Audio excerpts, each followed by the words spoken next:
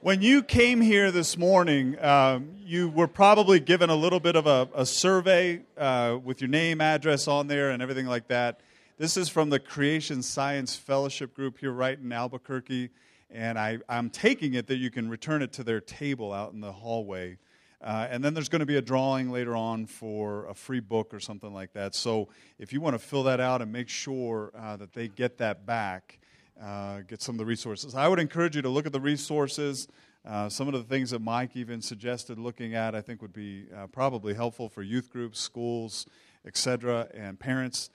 Here's one thought, and then I'm going to turn it over to Ray. We're going to have a Q&A time, okay, with Ray and Mike at the end. Ray's going to speak for a little while, and then we'll take a little bit of a break, and then we'll close up our time together this morning by doing some Q&A. So I want you to be thinking about questions. If you hear something you don't quite understand, if you have questions about something that maybe wasn't covered, all right, we want to give you the opportunity to ask questions and just kind of interact in that way, okay? So think about it, write it down, and maybe give it to your teachers, if you're students, and that way they can kind of speak for you, and then we can go from there. Sound good? All right, great. Ray, thank you for being here. Appreciate you. Thank you, Eric. Good morning. You all need to thank Pastor Eric because every church in Albuquerque should do this. Put on something similar. It can be done on a smaller scale. Creation Science Fellowship is more than willing to visit your church and do something similar to what we're doing here. Now, I was a little bit concerned as I was listening to Mike. He was making everything simple. And I was thinking, well, I'm just going to fuzzy up everything and make everything more complicated. But as I heard the interaction, I realized you guys are a very sharp group, and you guys have a lot of background already. So I think this will fit right into where Mike left off. So we want to talk about today a particular issue. And the reason we want to do this, how many of you, are there any public school students here? Are there any public school? Not at all? A couple of them? Okay. How many of you know public school students? All right. Okay. Well, some of them are believers. But what they are experiencing in the public schools, they are being indoctrinated against virtually everything that we're talking about here. So you need to be a little sensitive to them, and some of them may be even very aggressive, and they may even challenge you on these things. But I can assure you one thing. If you go to a public university, if you go to UNM or a school like UNM, New Mexico State, or some of the other state schools or out of state, everything that we're talking about is going to be presented like Mike said. They're going to oppose everything that we're talking about. They're going to give you a different religion, and it's a religion. Evolution is religious thought. It's not science. And Mike did a tremendous job of just demonstrating that there's no evidence that supports evolution. In fact, when I talk about evolution, the big point that I make is all the evidence that they produce or supply to you is superficial evidence. And all their arguments can be answered. And what we want to do is give some answers, and that's one of the things I want to do. A major area of debate in the world, basically, and even within the church, is this whole area of flood versus historical geology. Now, how many of you love geology or like studying geology? Okay, some of you, not too many of you. We're going to talk a little bit about geology. Now, I put historical geology because as believers, we don't have a big conflict with geology that is done in terms of the observational geology. Very little conflict. What we have a major conflict with is that whole area that's called historical geology, because historical geology is an attempt from somewhat so-called science to reconstruct the ancient past, and particularly the geological layers and how did they come about and that sort of thing.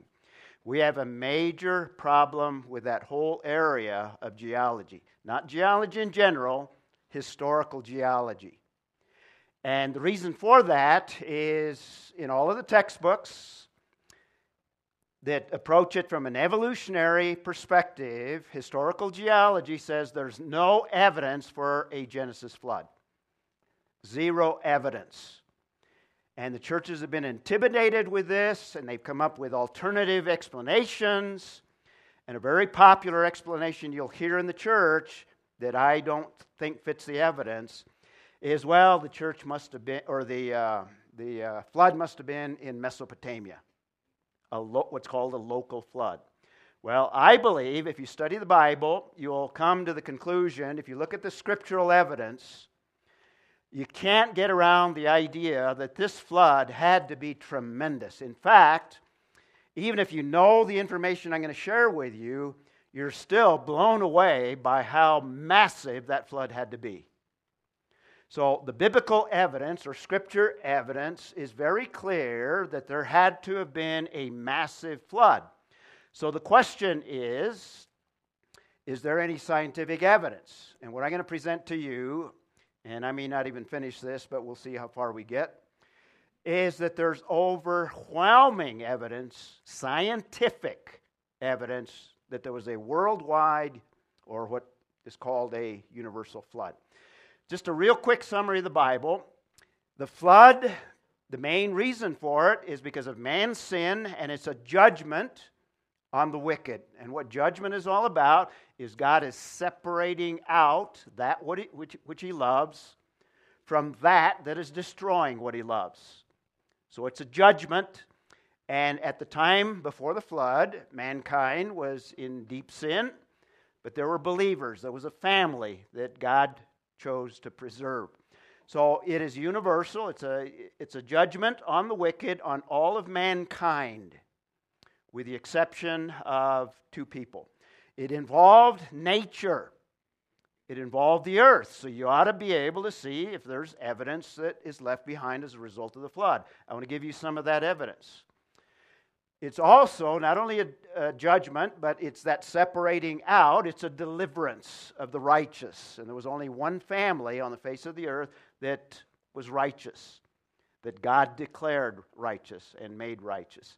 So the flood, it's selective in that it separated out Noah's family. Okay, so that's the essence of the biblical evidence.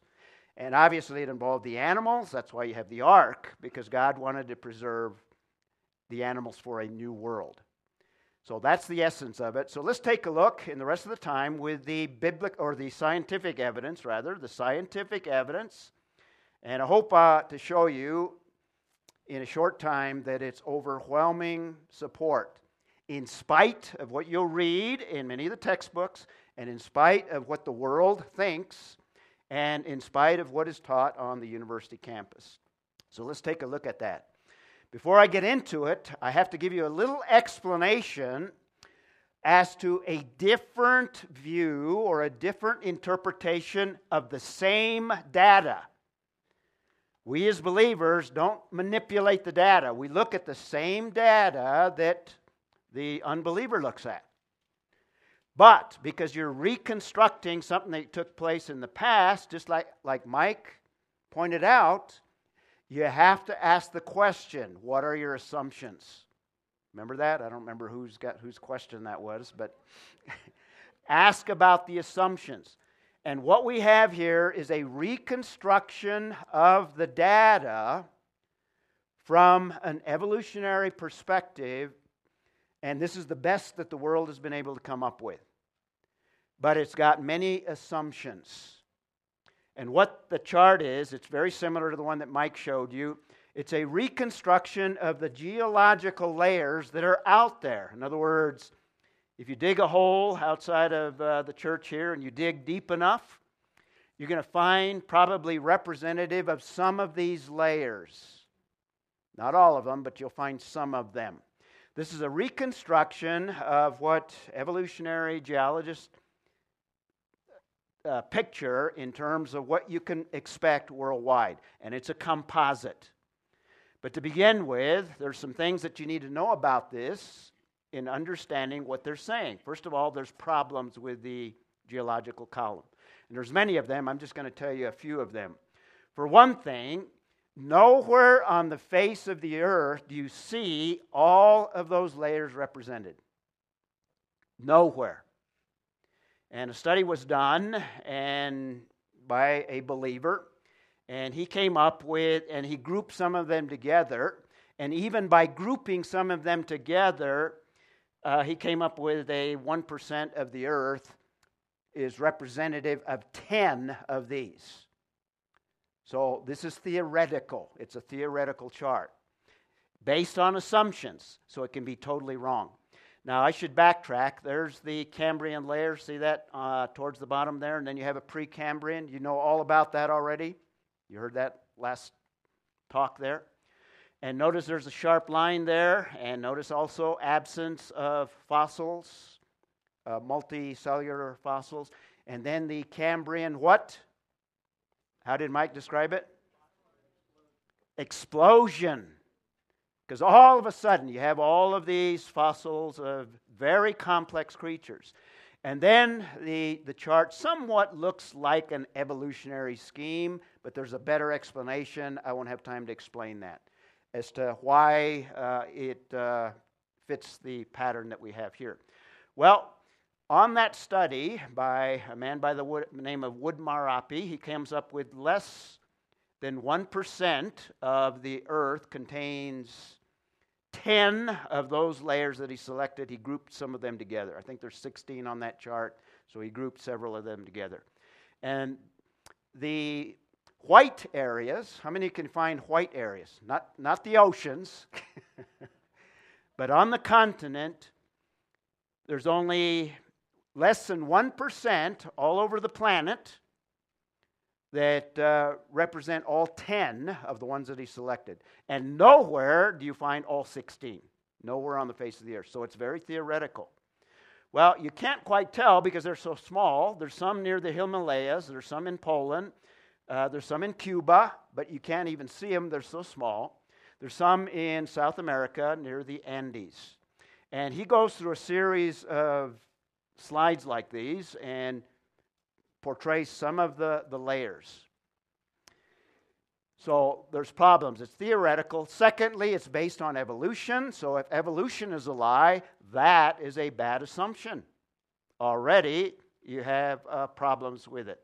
Thirdly, if you virtually look all over the world, about 66% of it, in other words, you have 5 layers or more missing. So it's not complete anywhere on the face of the earth. And this is just another shot of the Cambrian layer, just to give you a feel for where you can find the Cambrian layer. And that's the white portion. The dark portion, it's missing. So you can see that much of the United States, if you dug below, you would be able to eventually reach the Cambrian layer. Okay? So this is a theoretical chart based on evolution with a lot of layers missing, and there's lots of problems. Another problem is sometimes they're out of order, which is a major problem for evolution. And they don't tell you that. But if you have an alternate explanation concerning the existence of the flood, there's 2 possibilities. You can have a little bit of water carving a canyon like the Grand Canyon over lots of time. That's a simple way of describing the evolutionary model. Or what happens if you have catastrophic conditions? What happens if you have lots of water? Doesn't take much time to dig a canyon. Okay? And we believe that the Grand Canyon was carved out very rapidly as a result of the after effects of the Genesis flood. Now,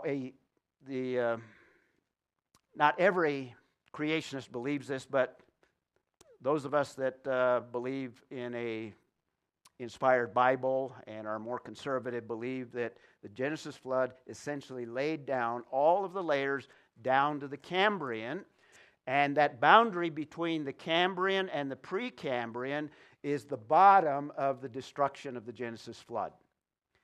Now, if you go to the Grand Canyon, that's about a mile deep, and you can see those layers that are represented. You can see the Cambrian layer in the Grand Canyon. In fact, look for it. Even though in most of the areas they'll give you an evolutionary explanation.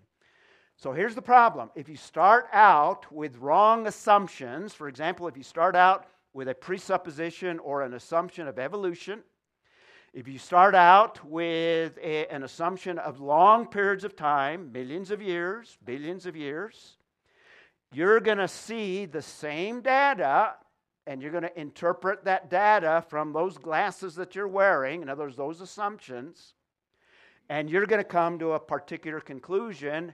Well, the earth must be very old because of the number of layers, and based on present day layering, it would take a long period of time to lay over a mile deep of sediment.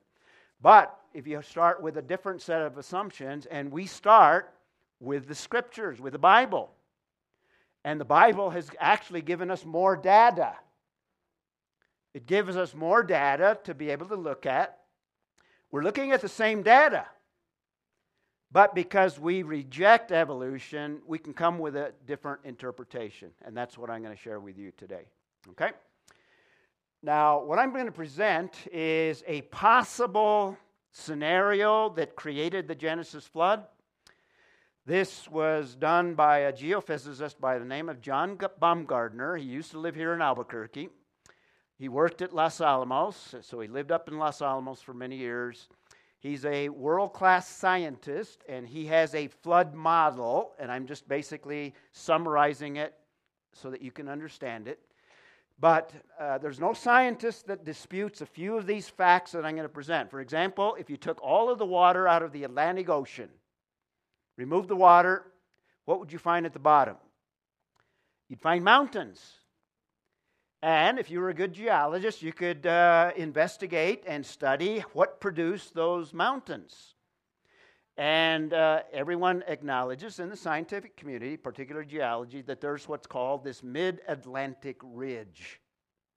And it goes from pole to pole, so it goes through all the Atlantic Ocean.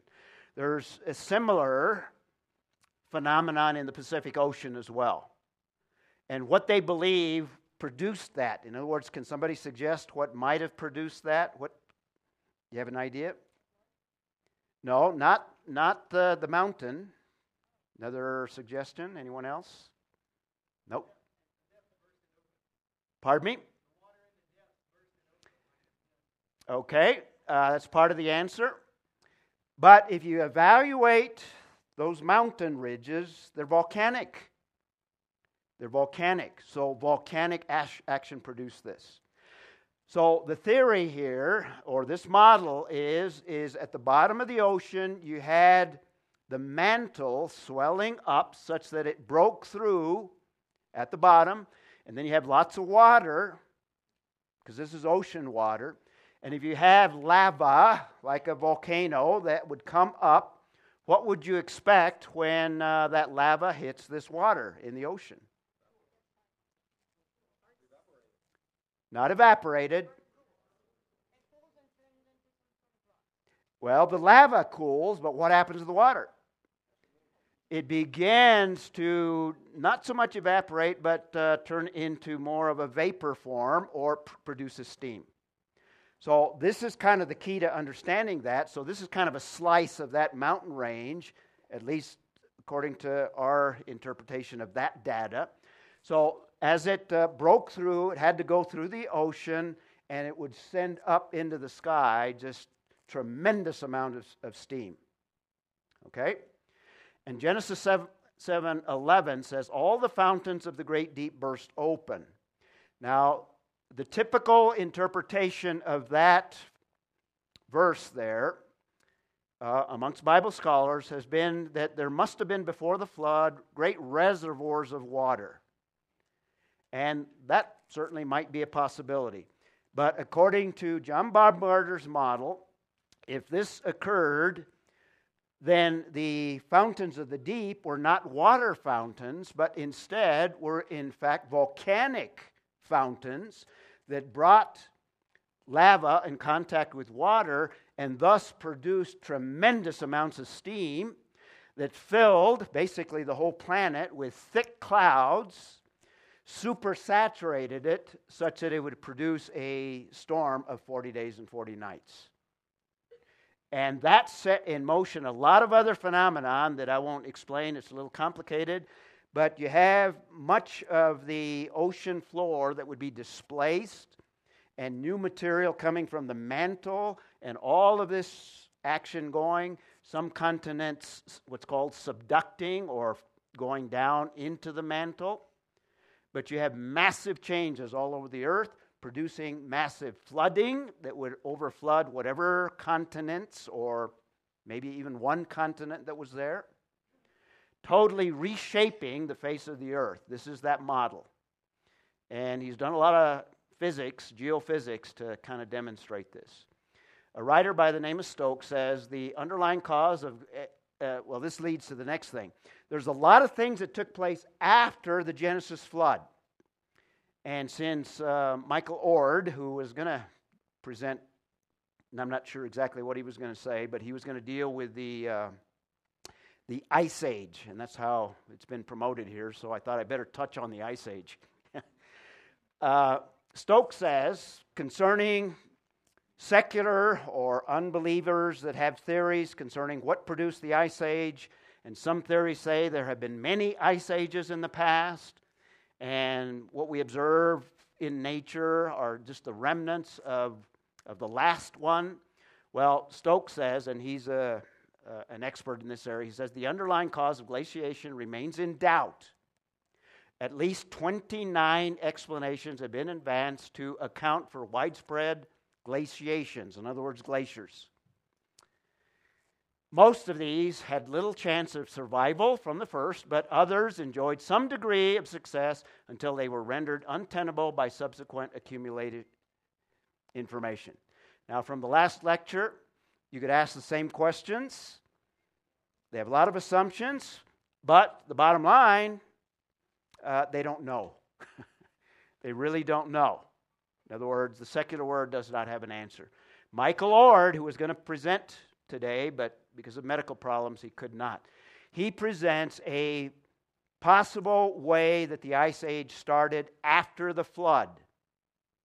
It starts with a warmer ocean, and in his writing and in his talk, it doesn't take more than a few degrees of warming of the oceans. All right? And what did we just say on Baumgartner's model? You have hot lava exposed to water. What's that going to do to the oceans? It's going to warm them up. And it just takes just a little bit of few degrees. You have water that's warmer. What's that going to produce? You can probably tell me that. Even those of you that are not climatologists. You got an answer? More clouds or more evaporation, more water vapor. If you have more water vapor in the atmosphere, what's that going to produce? More precipitation plus a more extensive clouding, which is going to produce cooler weather. So you're going to have more snow, and you're going to have colder summers. So the snow's not going to melt.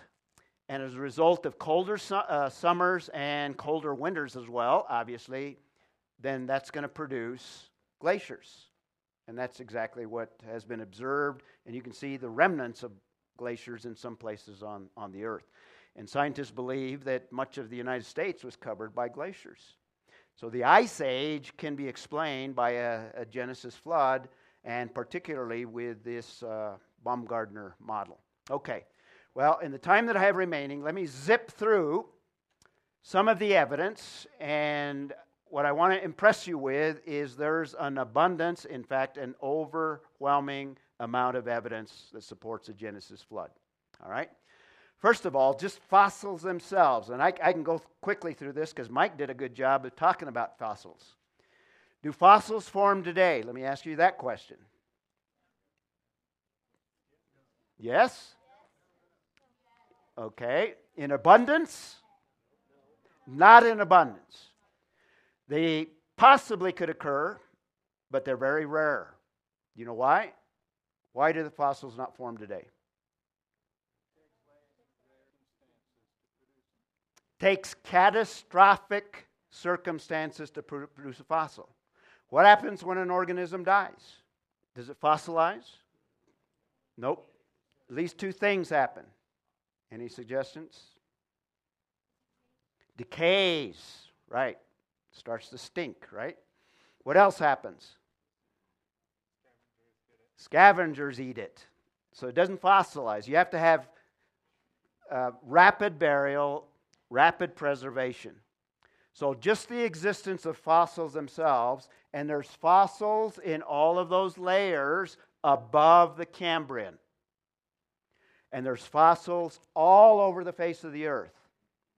In fact, there are fossils on top of every mountain range. So we have worldwide fossils.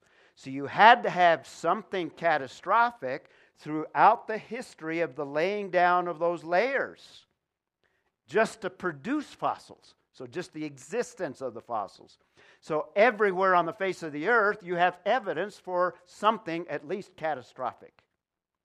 And if you put all the evidence together, the conclusion you're driven to is there had to be something like a Genesis flood. All right? Well, Mike mentioned, I'm jumping ahead here. Again, the geological column, you have fossils in every layer. And by the way, every layer above the Cambrian is different geologically from the layers below. The layers below we could call bedrock. The layers above are called sedimentary rock or sedimentary layers. You know the difference? Sedimentary layers were laid down. Now, the evolutionist has the theory they were laid down by wind and or water. They'll admit that water may have had action. But what we would propose is that all of those layers down to the Cambrian, including the Cambrian, were laid down by a massive flood over a short period of time, not long ages, and not certainly by many floods, but just one Genesis flood. And there are fossils in every one of those indicating that they were catastrophic. It was a catastrophic flood. All right? Okay, just an example of a fossil. And Lamberts is an evolutionist, but he admits almost all of the fossils, by their very manner of perfect preservation, clearly show a sudden burial. Sudden burial. It's characteristic. So just the existence of fossils. Now I'm going to skip over this. I was going to have some comments, but it'll leave some time for some other evidence. Mike covered fossil graveyards, and they're not isolated. Again, they are worldwide. What a fossil graveyard, just a review. In fact, one of you, we want to review. What is a fossil graveyard? Anyone? There's a good middle schooler. Lots of fossils accumulated together. Some of them not living in the location where they died. So something catastrophic gathered those animals together, catastrophically covered them such that now they are fossilized. And those occur all over the world as well. Worldwide. And just some examples. Mike gave you some examples. There's some in Siberia, Alaska, and I'm just showing just selected areas. Germany, the United States, and Wyoming, and I think he had some slides from Wyoming. Utah, Colorado, and by the way, you could even include New Mexico, California. The point I'm making, worldwide. So this is not just an anomaly or just something that occurred one place. There's evidence worldwide. And again, this worldwide evidence gives evidence that something catastrophic occurred worldwide. That's why we speak of a universal flood. So the existence of fossils, the existence of fossil graveyards, and a very interesting particular kind of fossil, we call that polystrate fossils. Can somebody put together what the meaning of polystrate? Break it down. Poly means what? Many. Straight means probably related to a word similar to that. Strata or layering. So polystrate, who can give me a definition of a polystrate fossil? A fossil that goes through many layers. Okay, and again, you can find these worldwide. Here's an example from Germany. Now, it's not a real clear photograph, but you have a layer that in reality is very clear, about a meter deep, and you have a fossil of a tree. So at least on the slide, there's at least 4 layers that you can visibly look at. And this is not uncommon. And if these layers, I should have pointed out on that theoretical chart, most of these layers, they believe it took millions of years to lay down each layer. Some of them 40 million, some of them 50 million. So here you have a meter, and then you have 4 layers. Was this tree many millions of years old and endured all of this layering? That doesn't make sense at all, does it? It argues for something catastrophic, something fast, something rapid, that these layers were all laid down. And again, this occurs all over the world. Here's another example from Tennessee and John Baumgartner. And in fact, I think you have a coal layer at the bottom there. So you have different layers. And by the way, there's John Baumgartner about 40 years ago. So he found another one in Kentucky, another polystrate fossil. The point I'm making, these are not isolated, these are worldwide. Most dinosaurs are polystrate fossils. Why? They're huge. They can't squeeze into one of those little layers a meter thick or 2 meters thick or even 80 feet thick.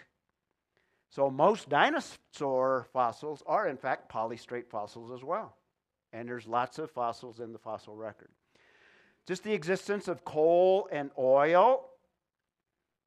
Really, the secularist has no explanation for, well, they have an explanation, but it's not very good, concerning how coal was formed over long periods of time. Similarly with oil, a flood would gather up entire forests. And by the way, coal are just the remains of plant life, compressed and fossilized, basically. And a flood would accumulate entire forests, cover them over, seal them so that they would be compressed into coal. So a flood explains coal far better than the secular explanation. Similarly with oil. Oil are the animal remains. And there's oil deposits all over the world. There's oil deposits all over the United States, all over the world, not just the Middle East. In fact, they're discovering oil in Israel, which is an interesting phenomenon today. Baumgartner says most coal was formed from plant material transported and buried by marine floodwaters. In other words, ocean floodwaters, rather than from plants which accumulated in places in swamps or peat bogs. That's the evolutionary explanation, the last part of that statement there. And he's a geophysicist. He's done all the research on it. So we have fossils, we have fossil graveyards, we have particular fossils called polystrate fossils, and coal and oil argue for a universal flood. And again, coal and oil all over the world.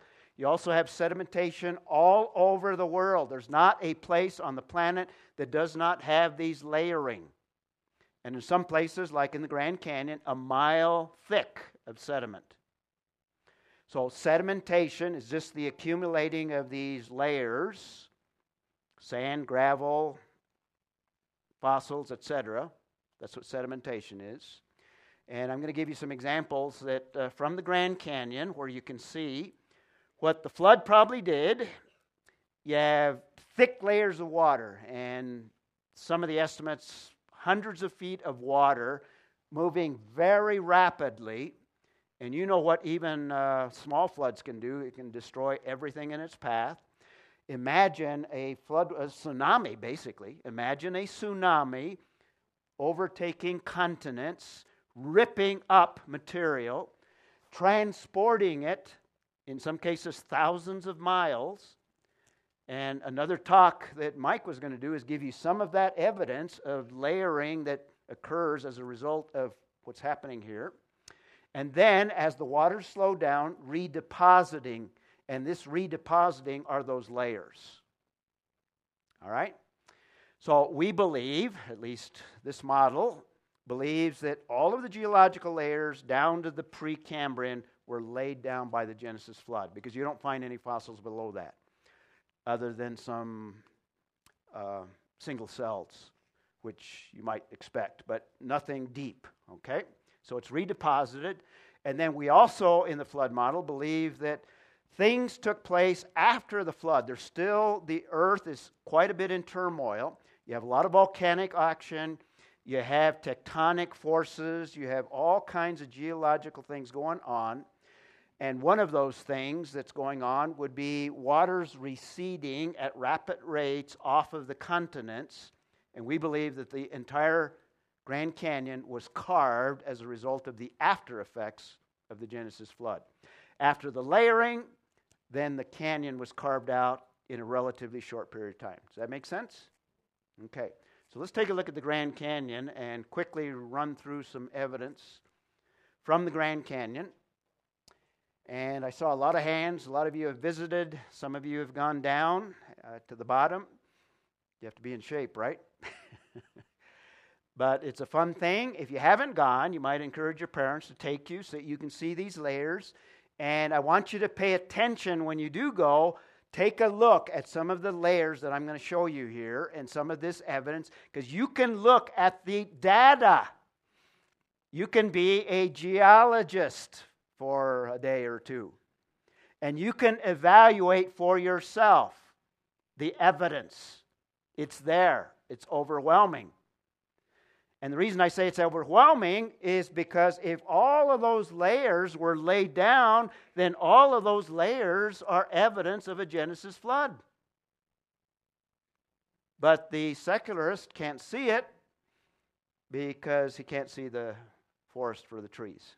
All right? Plus, remember, he has wrong assumptions that he starts with, and those assumptions drive what he is able to see in the data, and as a result, he interprets it differently. Well, let me give you some of the evidence. First of all, the Grand Canyon is about a mile deep, and in some places it's about 18 miles across, so it's massive. It's huge. And it's over 277 miles long. Just kind of give you a feel for the Grand Canyon if you haven't been there. If you had been there, you realize that it's huge and it's impressive, very impressive. I think God has really given us a little picture so that we could see the data, that we could see the evidence, and it's spectacular. And when you look at the evidence, think about the Genesis flood and think about man's sin that caused the flood. So you have evidence of judgment. You have evidence of what God can do and what he did do. And Jesus uses the Genesis flood as an example of what? In Matthew chapter 24, of a future judgment. That's why it's important that we share the good news with the unbeliever. But anyway, here's a kind of a sketch of the Grand Canyon. Now, the Grand Canyon is just on the right-hand side, just that small portion there. But you see the layering all the way into Utah, Bryce Canyon and all that. And in a longer talk, I will discuss each of these, but today I'm going to just very quickly look at some of them. The bottom area is the Cambrian layer. It's called a Tapeats layer. It's a different name, but it's a Cambrian layer. Everything below it is Precambrian. Everything, including that Cambrian, or it's on the slide, it says Tapeats, it was all laid down probably by water. And from that layer all the way to the top, you have fossils. And they're all over the world. Not like it's on that chart, what's called the geological column, but you have representatives of these layers all over the world. And certainly right below us here today. Okay, here's the evidence. First of all, of something catastrophic, something unusual, geologists call this line of evidence folding. If you have layers, in some cases, and you can see this, in fact, look for this. In fact, here's a photograph of folding. I don't have a pointer here, but kind of in the center, you see kind of a curved series of layers there. See that curvature? That's folding. Now, geologists that analyze that, and towards the right and towards the bottom, just above the little tree there, you see the folding? See the curvature there? That's called folding. If you analyze it, and geologists will admit that it had to have been folded when the rock was soft, because you'd get a different kind of deformation. You'd get a lot of cracking, and there's not cracking. So they will admit that that was produced when these layers were probably still soft. They call it plastic. So just the existence, and these are not unusual. You find this phenomenon all over the earth as well, but you can see it very vividly if you go to the Grand Canyon. Here's a dramatic folding, and you can see even the different coloring. See how it goes from the top, then it dips down, and then it kind of goes up. This is a result of things taking place on the earth as the earth is trying to stabilize after this judgment. So in some places, layers are moved upward and some are dropped down. But again, this folding is produced when those layers were soft. It would display different characteristics, which tells us that this didn't happen over long periods of time. It probably happened over a very short period of time, giving evidence of a biblical time frame in terms of the Genesis flood. So you have folding, you have cross-bedding. This is kind of another area. Here's an example, another photograph from John Baumgartner of cross-bedding. And the type of cross-bedding that you see at the Grand Canyon is the type of cross-bedding that you'll get when you have turbulent waters kind of stirring up these layers and stirring up material so that you have it at an angle. And the angle tells you that it's probably as a result of flood water, not wind. And again, you see this all over. You have these what are called amphitheaters. In fact, they name them that because they look like an amphitheater where large portions of the canyon wall had been carved out. And if you analyze this geologically, a better explanation is not the erosion over long periods of time, but the erosion as a rapid phenomenon. In other words, occurring very fast. Do you know what an eddy in water is? In other words, you might have a river and you have a little kind of whirlpool, and you might find it on the edge. It might carve out a bank of even a small river. It's believed that on a large scale, from this model, that these amphitheaters may have been carved out. Here's an example of one where you have these rounded areas that were carved out. And at the bottom, if it was carved out over long periods of time, you would expect to see the evidence of that rock that was eroded, and it's gone. There's no evidence of it. So it had to have been done rapidly. And then the water, as the canyon was being carved out, is transported somewhere else because it's not at the bottom of these amphitheaters. So that's a little bit evidence there. There's also what are called sharp boundaries. Sharp boundaries. Here's an example here. And if you walk the main trail, in fact, I took these photographs, all of these photographs, just for you, just for today. So I expended all that energy. I went down to the Grand Canyon just for you guys. See the difference between these two layers? And by the way, the lighter color layer is about 80 to 100 feet thick.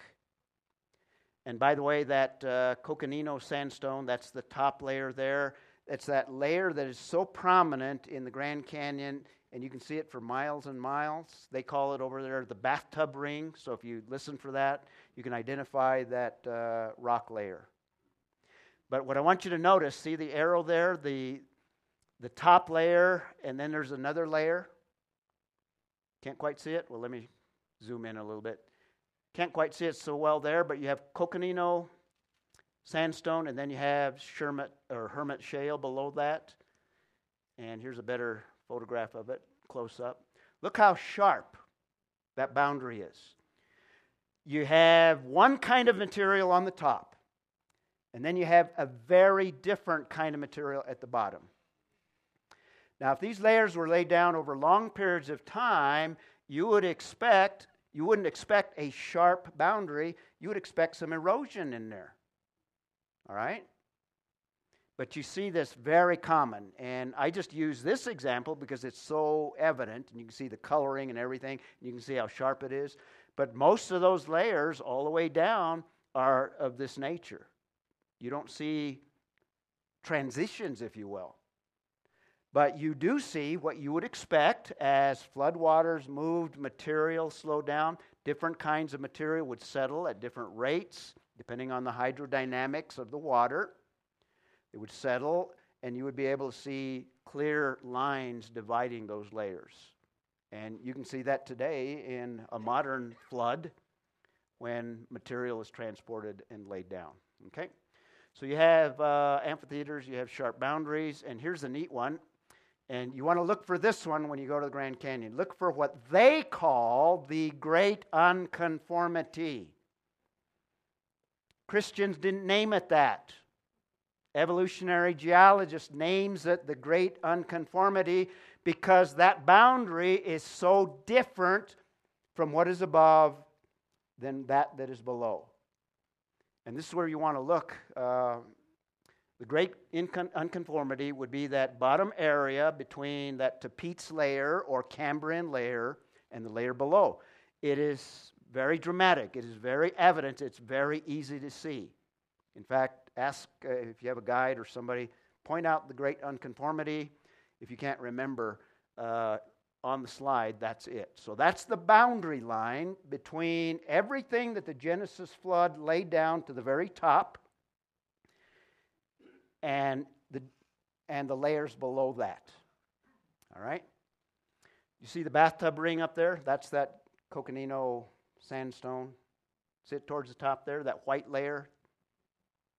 That's the bathtub ring. That's that layer that I showed you the photograph. So you don't have to go very far down into the canyon to see that boundary there. Take a photograph of it, show it to your geology friends, and tell them, here's evidence of the Genesis flood.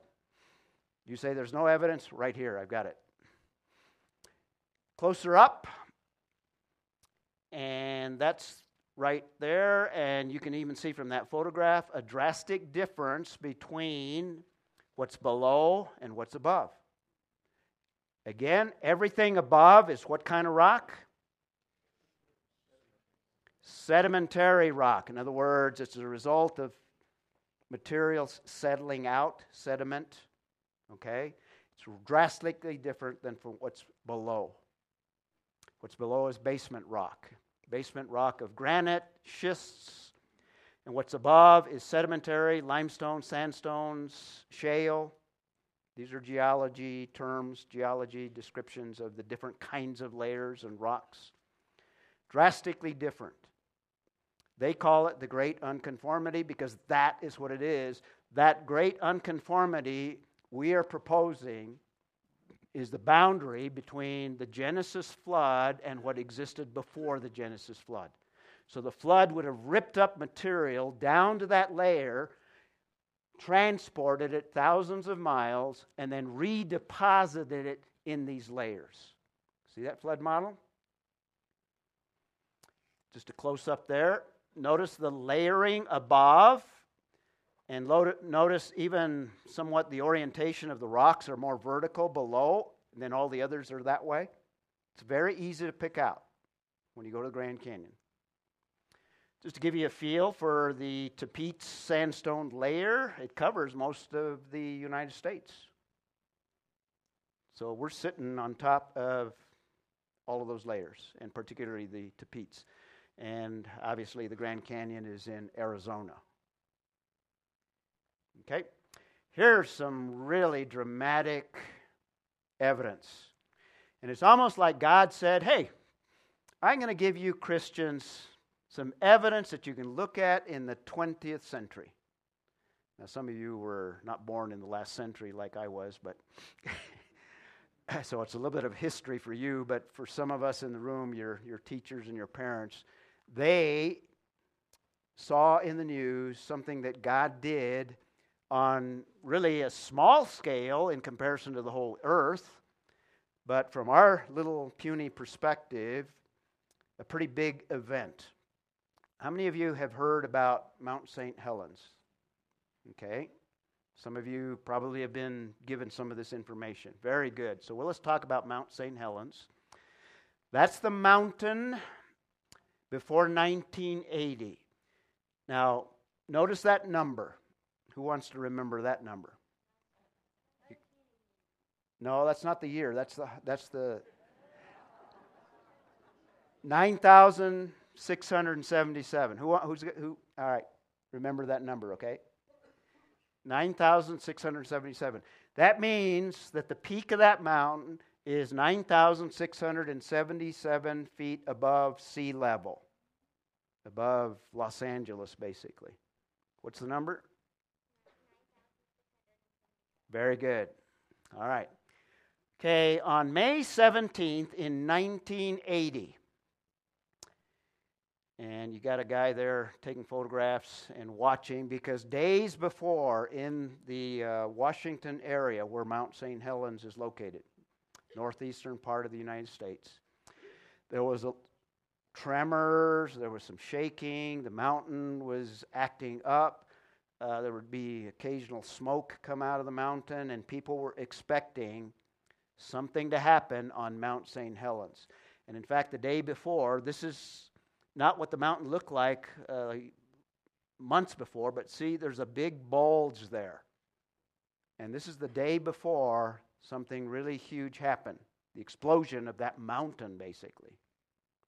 And I think what God was doing is, I'm going to show you what I can do so that it's very dramatic. You can see it, and you can share with your friends that God can do whatever He says He's going to do. And if He can do that on a small scale, then why can't He do it on a larger scale worldwide? So He gave us an example here. That's May 17th, 1980. On the next day, May 18th, 1980, the mountain exploded. And physicists and geophysicists estimate that the energy that was released at that explosion was about one atomic bomb, to kind of give you a feel.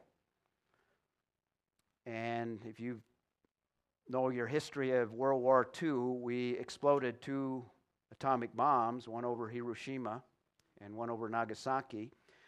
So 1 atomic bomb exploding per second. And in World War II, it just wiped out 2 cities. That amount of energy, 1 atomic bomb per second over the eruption, which if you add it up is about 30,000 atomic bombs exploding in the same place. Lots of energy was released. So that was a massive event from our perspective. From God's perspective, Mount St. Helens is just like a little pimple on the face of the earth. Just a little tiny pimple. But from our perspective, we're impressed with the amount of energy that's released. Okay, that's before Mount St. Helens. Photograph taken from a similar place. That's after. Before, after. Much of the mountain was just blown away. Blown away. In fact, after the event, the whole area almost looked like a moonscape. Didn't look like it was planet Earth. It looked like it was some far-off moon or distant planet.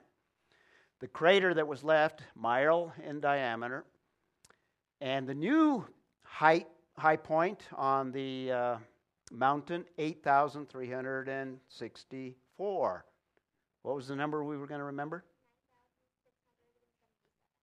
9,677. Over 1,000 feet was blown off. And they estimate 200 million cubic yards of material displaced. It damaged 250 square miles. So this was huge from our perspective. Just a little pimple from God's perspective. All right? The whole area, this was a lake that's up in that area. And in the background, there's Mount Rainier, 14,410. Called Spirit Lake. Now, since 1980, geologists have been investigating this whole area because they knew what was there before, and now they know what can happen in a very short period of time. And let me show you what we can look at today. And in geology, there has arisen what is called flood geology that did not exist not many years ago. It was just all evolutionary geology. This flood geology is gathering evidence like this, speaking in terms of catastrophic events in Earth history's past, and gives evidence for things like the Genesis flood. Just to compare Mount St. Helens, let me give you a photograph from, and by the way, you can find this, just go to Google Earth and zoom into it. The damaged area is about 10 miles. I took that off the internet in 2012. Just shows the massive destruction there. See the Spirit Lake towards the top there, that black lake up there, that's Spirit Lake. I'm going to refer to that in a moment here. The volcano is there towards the bottom there. The red part is what's called pyroclastic flow deposits. It would have mud, debris, maybe a little lava, a few things like that, rocks. You have a lot of mud that is displaced, mud deposits. Notice there towards the center of slide, the North Fork Toutle River. Keep that in your mind there. And notice a lot of the debris deposited there, because I'm going to show you some slides of what was deposited there over a very rapid period of time, or a short period of time rather. Okay? So keep that in mind. There's Spirit Lake, the blue there. Just to compare it, real close to Los Alamos, the Via Caldera. How many miles of that crater for Mount St. Helens? 1 mile. Something after the flood produced a lot of explosions of mountains after the Genesis flood. There's a 14-mile crater. So there was a lot of activity going on close to the Genesis flood shortly after. Yellowstone, a 30-mile crater. It's not as distinct, but that gives you a feel for what God did probably after the Genesis flood. And I'll skip that slide. It takes too much explanation. Well, here's what happened as a result of that pimple on the face of the earth. We have rapid formation of erosion. Very rapid. Minutes. Not years, not millions of years, minutes. Okay? Lots of sedimentation. Not millions of years, days, hours, really. Lots of layering is what we're talking about. Not only layering, but those layers stratifying. And what that means, stratification, turn it into rock. So it's not just layers, but rock. Stratification. And here's an example of what was laid down. To give you perspective, there's a woman at the bottom there. But you have these distinct layers. And geologists know that on May 18th, the day of the explosion of the mountain, lots of material was obviously blasted up into the air. So that bottom line there, that is the material that came back down in the area that they're investigating there. And about 25 feet in about 5 hours, this is the next month.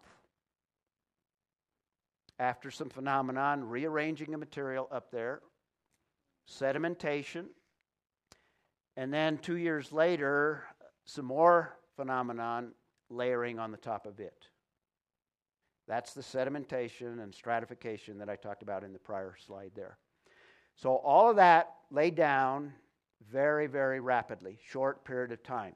Now, if you didn't know that anything had happened at Mount St. Helens, and you had a geology degree and your PhD and all that, and you went over there and you were asked, well, estimate the time frame there.